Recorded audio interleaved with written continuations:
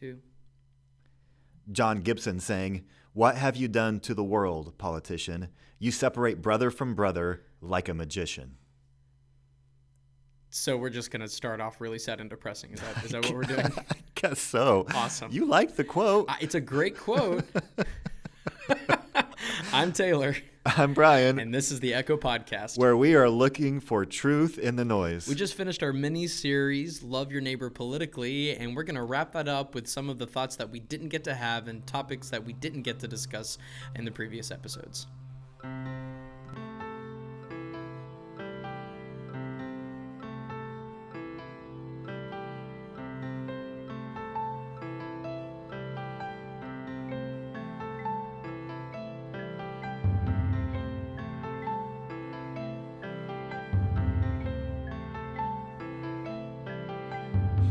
We hope you all enjoyed our series, Love Your Neighbor Politically. This episode's going to be a little bit different. We don't really have, it's not going to be as structured. It's much more loosey-goosey, but we're just kind of working out our own thoughts and things that we didn't get to talk about before, kind of just having a platform to discuss those. And we'd love to hear from you guys what your thoughts are on what we're talking about too. So, yeah, Brian. These are kind of like numbers 11 through 20, but they didn't make the top 10. Yeah, that sounds about right. No, so what I'm curious to hear kind of just like your story as it engages with politics and Sure. how your faith has formed that. Well, I was raised Pentecostal holiness, which generally has really focused on the liberation of people, minorities, those who have been underrepresented and underprivileged. And yet, when we think of those groups, we generally think of Democrat, or at least that's how the presentation is. But I was raised conservative Republican, and that was how our church was. So I went to college, and that was really where I began to encounter different political ideologies and views. And I began to ask the question, do I really know everything? Do I really have the right tools, so to speak, to navigate this political landscape? Through encountering people and engaging in conversations and reading a lot of material, whether I agreed or disagreed with it, it led me to realize that I didn't have to be a Republican to be a Christian, that I didn't have to be pigeonholed into a political platform in order to love God and to love my neighbor. And I think for a lot of people, that's kind of a liberating thing to realize, that I can disagree politically with somebody, but still they can be my brother or sister in Christ. I'm just curious, and this hopefully doesn't get us too off track, but with your the faith background with which you came, was there a moment in time where the majority of people shifted their political allegiance? Not necessarily. Historically, Pentecostals were very much missionary minded, and that's still one of the aspects that we see ourselves as missionaries to the culture or to other continents and cultures and people. After the Civil War, we became much more introverted, very much concerned with the internal health and mechanisms of the faith. And it wasn't until the Azusa Street Revival in the early 1900s where that missionary mindset and mentality really came back in, and that's when the outreaches really began. So I was surprised to find out that a lot of our original affiliation was Republican, and maybe that's because of the modern day presentation of the political parties. That changes. The Republicans way back in the day are not the exact same Republicans today, and Democrats and so on and so forth. So there wasn't a huge moment of shifting, but this is where the culture influenced my church. And I really think that was in the early 1900s, World War I and World War II, where we really became concerned citizens of America and not always concerned citizens of the kingdom of God. Well, my story would be that I'll just start it in college. I preached some sermons in college that I had to repent of. Maybe not the whole sermon. Thankfully, the First Christian Church in Galena, Kansas, were the most gracious group of people to let a young person like me kind of cut my teeth in ministry. But there were a few paragraphs in those first few years of preaching that I'm a little embarrassed of now, where it really did come across as if you're a Christian, you're a Republican. And you could have certainly taken it that way. And so wanted to apologize to some people there who I know did not share that political belief, and somehow had the grace to stick it out with me. Hey, if you're listening, your former pastor is apologizing for what he man. said from the pulpit. Well, I mean, I already have made a few of those apologies in person because I felt bad about them. But and God grows us in different ways. Yeah. But I just really had realized that I had made some statements that were overgeneralizations and things, and again, probably came to something similar to you of realizing like the stuff that I thought, some of it was being formed on the radio from people who did not have the kingdom of God at heart, but were either entertainers or had a political agenda or whatever. So my thing is with the church, I realize that politics impacts people in and out of the church, so it's important, and I don't ever want to say it doesn't matter. Right. But my first priority is with the church, and I do have some concerns with how it feels like politics, especially partisan politics, has discipled Christians in a bad way. Especially when you think about how the parties present themselves. One of the rules of marketing is that you make yourself look cooler than you really are, and that's how you get people to pay attention to you. The flip side of that is that you make your opponent look as terrible as possible, and that way they leave and they come to your side. So how did you deal with kind of finding your footing? Well, not so much you finding your footing, but definitely finding out how to express this concern to the church, who has a witness that goes beyond politics. Well, I went quiet for a long time. I cut off some of the talk radio I'd listened to for a long time. Yeah. And I just realized I needed time away from the political noise to hopefully be formed more biblically. But I also realized during that time I needed to not say anything because I felt like I had no good opinions to give. When I started to come out of that and I felt like the gospel was shaping, being able to shape some politics, then I have preached sermons and include things in the sermons, but I always want it to be from the kingdom standpoint. Right. And I want people to know if they're hearing a sermon that they are welcome in our church if they are affiliated with the Democrat or Republican Party or independent or whatever they may be. I want them to know that there's a place for them, but we all need discipled by Jesus to even stand against our own political affiliations. Right. When we need to. I'm reminded of a quote, and I forget who said it, but it's "Be wary of the man who seems to have all the answers, and be even more wary of the man who claims to have all the answers." In our political landscape, it seems like two candidates, it's either we trust them explicitly because they're going to fix it all, and the other person's going to ruin it, and nobody really just adequately addresses and deals with them as people. I'd love to hear your thoughts on you being a pastor over a congregation specifically. Social media is this terrifying platform where people can post and say almost anything. And I know Facebook has these fact checkers and things that are going on now, and now you have to click see this photo and that kind of thing. So what is your concern for Christians on social media and how they decide to engage, not only with their witness, but their witness in the sphere of politics? Yeah, well, I think we want to do a whole episode one time just on social media sometime later, but just to speak specifically about how it informs our politics, the algorithms are all set to build an echo chamber for your political preferences. So that shapes people's entire worldview. Yeah. I did this little experiment one time where I read all of Trump's tweets for a week. And then I would immediately go to Fox News and then to CNN and to see how they reported them. And they did it just equally. There was no issues. Nothing was taken out of context for either side. Totally. I mean, it's just completely fair. Journalism is not dead.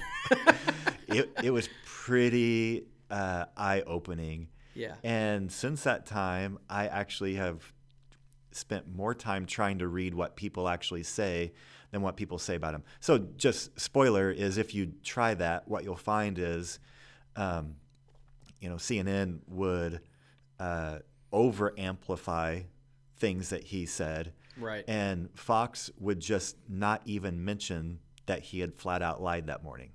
They would cover up, or even big news stories, they would not mention, or they would frame them in a completely opposite way. Right. And so you just realize from both sides we're really angling. And so people, their whole worldviews are being shaped where they can be really misled and have the best of motivations if they're not careful with their media.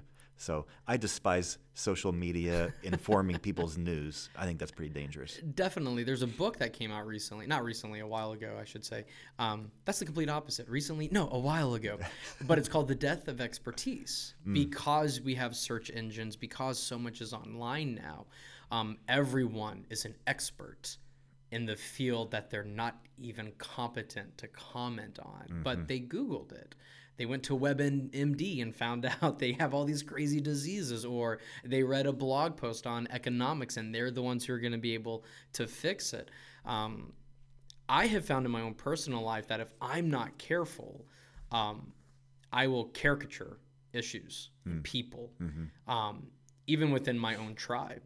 And my concern is that I don't want to bear false witness against my neighbor by lying about what they believe and what they stand for, that I actually want to know who they are, what they believe, where they're coming from.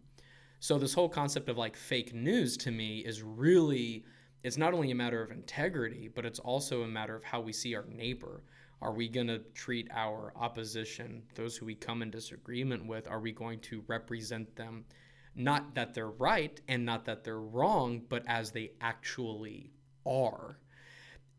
Politically, that's suicide. You don't show your opponent as they really are, because then that implies either candidate could be a viable option.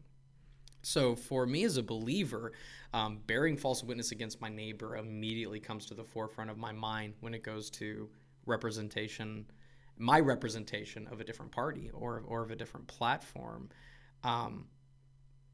which leads to the idea, or for me, the question of church members posting things on social media that aren't true, but they think is true. Yeah, and I've actually seen this play out way too many times recently, where somebody posted a manipulated video. For instance, the Trump campaign released a manipulated video of Biden to make him look worse than he is. And that campaign got shared a lot, as you can imagine. Yep. And then it got taken down because it had been manipulated. It wasn't truth. Right. And so I had several Christian friends who posted that. And then I saw somebody on their comment section said, hey, this video has been manipulated. It's not true. And I saw that Christian's response, who posted it, was not, I'm so sorry. It was, well, it's just like him anyway. Wow. And I was really disheartened. And that's not just a problem on the right. That's a problem on the left as well, of posting debunked conspiracy theories or just flat out lies or manipulated videos or pictures and lying about it. And then when you get called out, you're like, well, it's just like them anyway. So that's that word, that caricature. Right. We would rather just, be beholden to that idea of them than actually be faced with the truth. And so I'm sacrificing my integrity and I'm breaking one of God's commands when I do that. Yeah. And we're not seeing it that seriously. And we're also damaging our witness to the world. Well, and I'm really encouraged or discouraged. It smacks of hypocrisy more than anything else. That we, when we talk about hypocrisy, a lot of people are like, oh, well, we're not going to call people hypocrites. It's like, no, hypocrite is just somebody who claims this is true, good, and right, and then intentionally turns around and does the opposite, or even justifies somebody doing it, even though they're having a very strong statement against that thing. Do you? I know in my conference and in my churches, I see that probably more than I would care to admit. Can we talk about the national debt? Yeah, let's talk about the national debt. I just think it's the perfect example for hypocrisy that we see from both parties. And I'm concerned for the Christian who makes a big deal about how terrible the national debt is when the other party is in control. Right. And as soon as their party is in control, crickets. Not that big of Nothing. a deal now. And the truth is the national debt has skyrocketed under both of the last two administrations. Yes, and that's again, I think that's the fair presentation. We can't compare, if you will, looking for problems or looking for inconsistencies. It's like, no. If we're gonna have accountability, then that means that standard goes for everyone. And people aren't stupid. If they hear you making a big deal about it when their person is president, but then see you dismissing it when your person is president, they're smart enough to be like, oh, that person's a bit of a hypocrite with that one. That person doesn't really have integrity. They would rather win political points than actually do what's right. And that's pretty problematic. Same thing with character. And I'm just talking to the church here especially. Right. For a long time, we said character mattered. Yep. And then we said it did not matter because we want a commander-in-chief, not a pastor-in-chief, or whatever all of these different phrases were, that basically were saying character doesn't matter anymore. Right. But then when there's somebody else who comes up we don't like, character matters again. Right. It's kind of dizzying. I'm not sure what I'm supposed to think anymore. Does it matter or not? I mean, I think it does. But I'm saying these inconsistencies are really problematic for our witness to the world. I think so, because people are going to say, oh, well, if they're inconsistent in their politics, then what does their God accept from them? Exactly. And that's what I'm getting at. That's the bigger thing here. Yeah. Don't shut down in this conversation because I offended your politics. Let's come back to, what do people think? Do they think you have integrity when you talk to them about God? Right, because even as we mentioned in a previous episode, we can have different political leanings, and the church has to be big enough to encompass both Republican, Democrat, and third parties and everyone who's involved. But the gospel transcends that. And I think that word's really, really important. I know very strong Christians who are Democrats. I know very strong Christians who are liberals. And I know very strong Christians who are Republicans. And there's a recognition that if Christianity is a bullseye, as long as you're on the target, as long as you're on the board, you're still a Christian. That we have in the center, we have dogma. To be a Christian, you have to believe these things. Then we get to that next ring, and this is doctrine, and that's going to be different denominational hermeneutics. It's not error yet, or it may be error, but it's not heresy. Little nuances. But then we get to convictions. This is what I believe, and this is what you believe, but we're still on the board. And then we get to freedoms, the last ring, freedoms and liberties, that we are free to have differing opinions. We're free because the Bible doesn't intentionally or explicitly address these certain topics. Did you know that Alan Alda is a Democrat? No way, really? I remember talking to a friend about this incredible work that he's doing with people in the medical field. He's teaching them improv comedy skills because you have to listen to do improv. Right. And it's improving medical communication because he's teaching doctors and nurses how to actually listen to each other through improv. It's really, really cool. That's so cool. I was telling somebody about this, and you know what the first thing they said was? Well, of course, he's like a crazy Democrat. Oh, gosh. And, you know, I was telling my friend this, and that was the first thing he could think of was like, well, we need to like filter it. We need to not think of it as too great because he is this. Right. And so Alden Alda has become the voice in my head of like, I just want to ask you, would you please not define people by their political position? Don't bring it up because that statement does no good for anybody. It doesn't.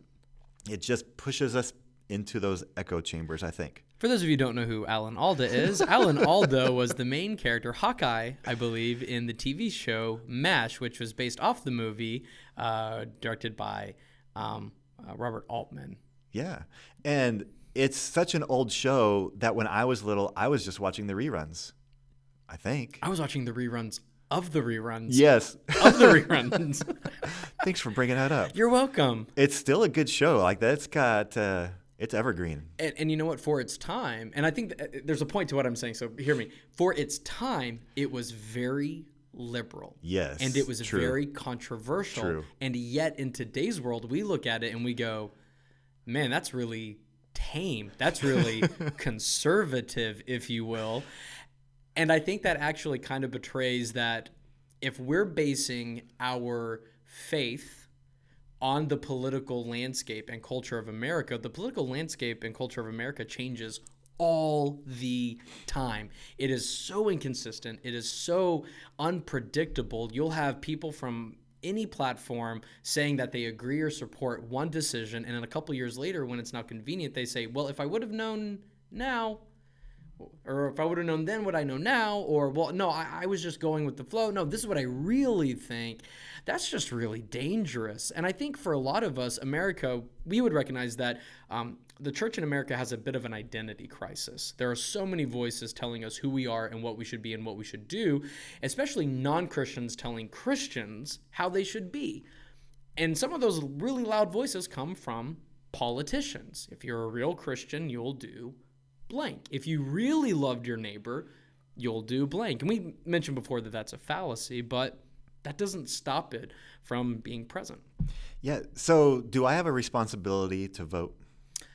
Ooh, I don't know if you have a responsibility, but you definitely have a right to vote, right? Everyone has the right to vote. Like, that is your freedom to do so. So do I have to check one of the two boxes of the major parties? Well, as a Christian, the answer is yes. No, as a Christian, no, the answer, no, there's only one box you get to check, right? Isn't that? Yeah. No, I actually wrestled with this because if we're being rather candid, I don't like either of the candidates that both parties have. I don't think that they're morally good. I don't think they're politically good. So I'm at a weird place. There's one camp that's telling me, don't vote. And that's your voice. It is your right to vote, but you also don't have to. You can if you want to. That's what the right is. But then I have another camp that's saying, no. Vote for the lesser of two evils. Ugh. And I kind of sit there and I go, but if they're both evil, then I shouldn't support either of them. And they said, well, it's not about character, it's about politics. But then the other, no, it is about character, it's not about politics. And like you said, it's dizzying. Is there a right answer?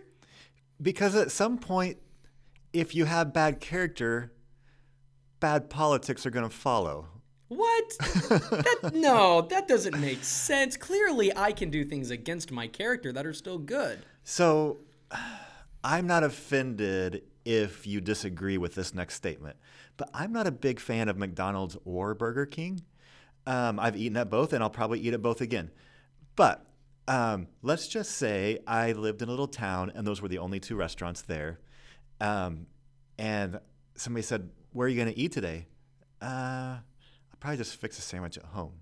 Well, no, you have a right to eat at McDonald's and Burger King. Right. You have to choose. No, I don't. Nope. The service at both of those places in this little town has been terrible. They spit on my food and they just throw it on the ground and they cuss me out and they don't give me back the correct change.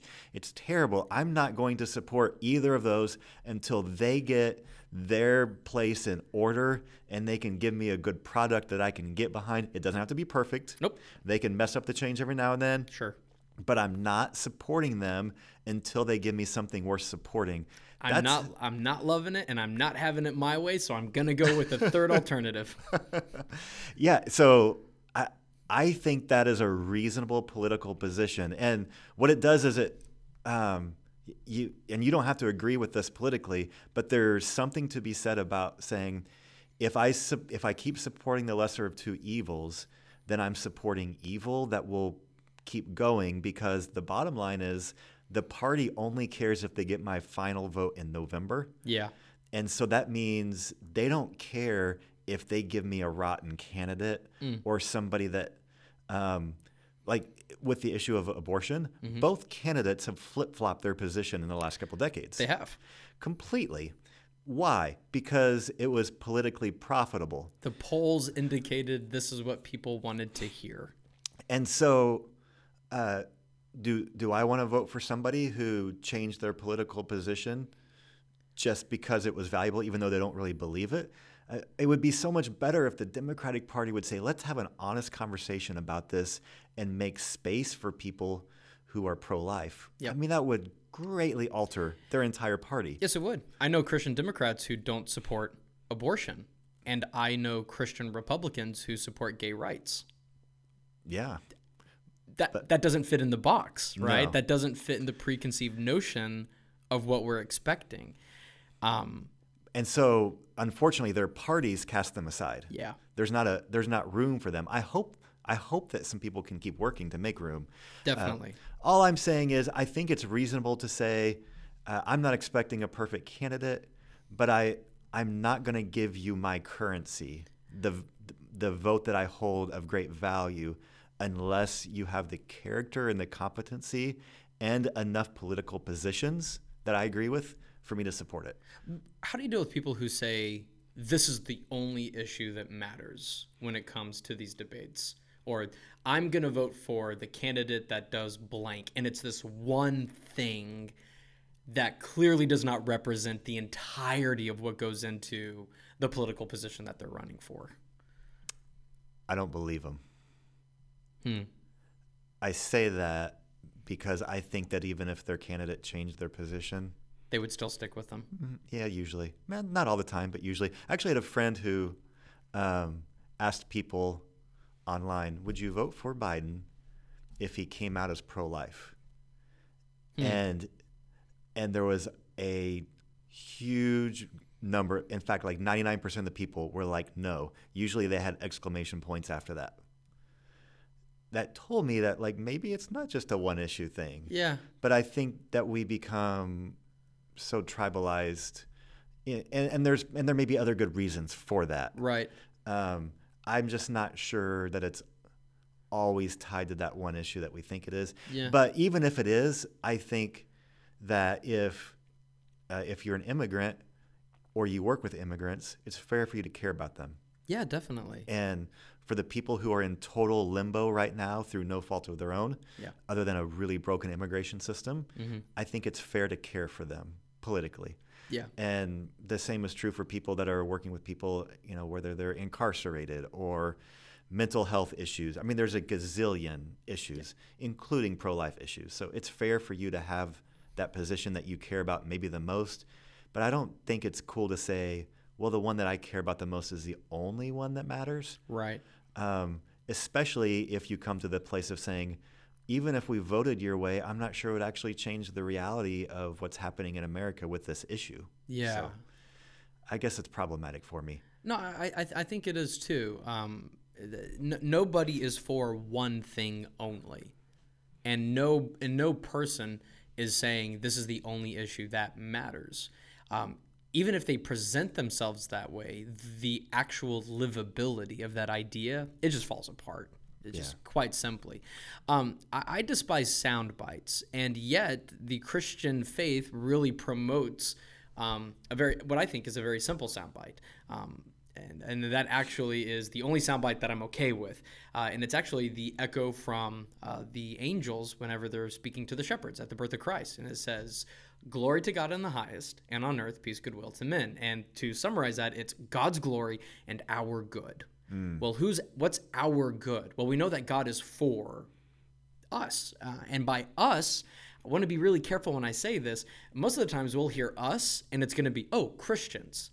It's like, no, God is often for his enemies. Not that he's cool with what they're doing and that there's not going to be repercussions, but God is for their well-being. God is for the good of his enemies.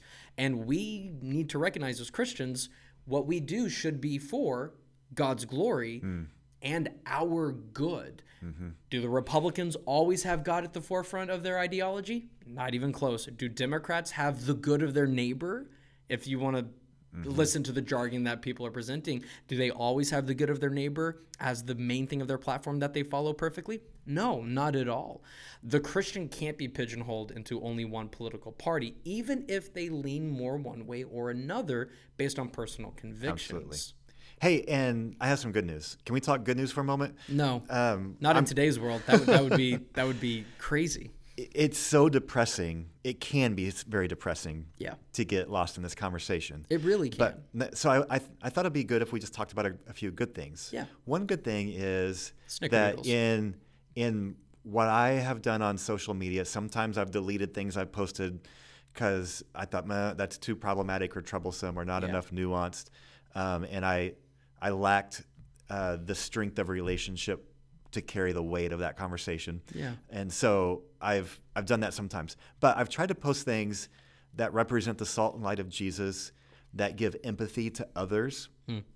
And what I've found is that by trying to not get pigeonholed, I have people from different political parties noticing that and asking me about it.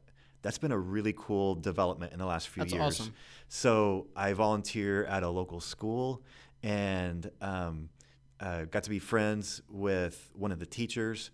But he pulled me aside one time and he said, and I just kind of know him. I've talked to him about some books and some school and stuff. But he said, "Hey, I've been watching you on social media, and I'm not a Christian, but I always like to look at your social media, and I wanted to ask you about it."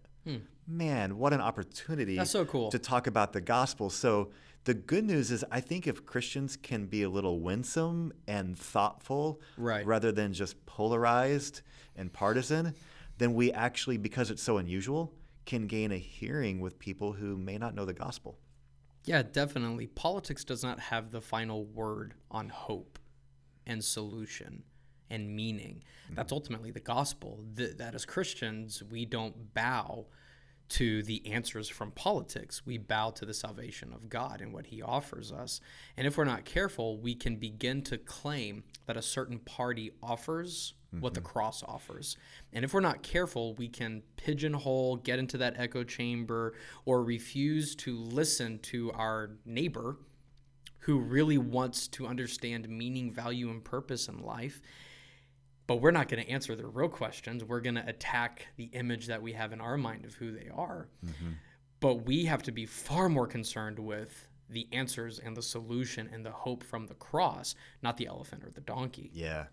And it's the church that I want to be on the front line of leading the way in issues that are haunting our country. That's where it's best. And so I don't want the church to just always complain about when secular groups try to lead some charge that's misplaced. Like, I want us to actually self-reflect on, like, why weren't we leading it? Yeah. Because then we could have formed it in a way that's more Christ-honoring and more productive and effective. And there's nothing wrong with the church looking at a, quote, secular organization and recognizing they're doing good. One of my core beliefs is that we're all made in the image of God and we're all able to do bits of good. Now, Romans and Hebrews is clear that because those good things aren't coming from faith, they're not glorifying God and they're not pleasing to him. Nevertheless, sinners are still capable of good, just as believers are capable of evil. But it's the reason and the intention and the belief behind it that we have to be able to recognize and articulate. Absolutely. Should we land the plane? I think we should land the plane. I got nothing.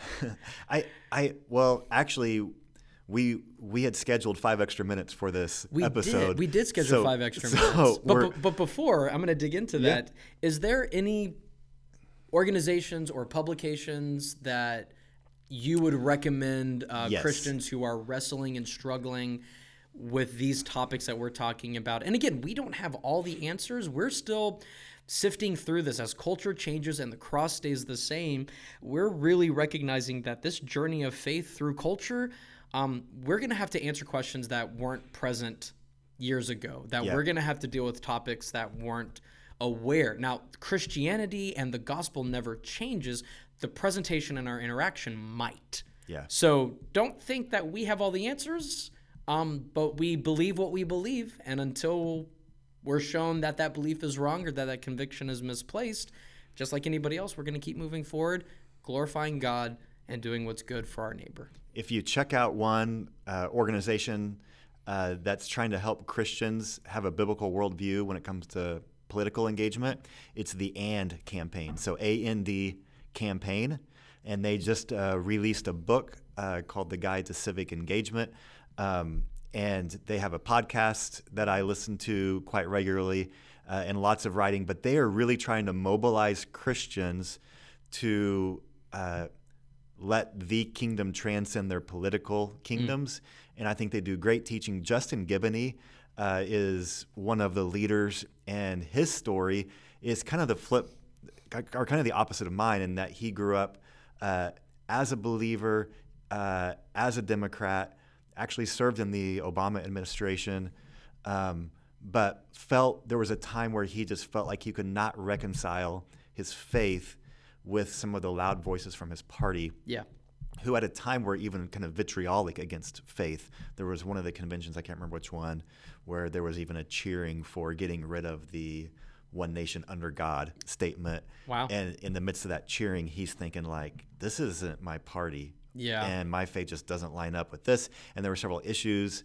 And so he felt like, I have to walk away from this because of God's kingdom has to be greater than this, and they just can't line up anymore. And so he brings a very different perspective that I really appreciate his integrity in that. So check that out if you would. I also would encourage you, if you're going to read some news, the flip side is an email that you can get every day. I get that. You get it? Yeah. You like it? I love it. I think it does a really good job of sifting through. Tell people what it does. Well, it presents both sides, the bipartisan, the Republican and the Democrat sides of topics, issues, current issues, and how they're dealing with them in a pretty accessible manner. But it always provides quotes and sources from the opposing views and where you can find them, so that it's not just this loud echo chamber from one particular party. And I have found it to be very helpful and encouraging. Yeah, and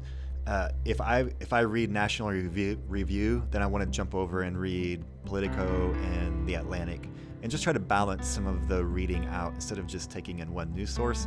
I would also recommend reading anything by David French. He writes for the Dispatch and does so. You'll notice that his faith transcends his politics, and he's really sharp politically as well, but I appreciate him. But anyway, check out some of those. The AND campaign would be the first stop for you, and hopefully that can be really helpful, because we believe that ultimately we serve a king and can be part of the kingdom that will make an eternal difference and isn't just for 4 years, and we won't be lied to or tricked or used, but actually get to be part of a king who gave his life for us. Hope you guys enjoyed this episode. I'm Taylor Drake. I'm Brian Jennings. And this is the Echo Podcast, where we are looking for truth in the noise.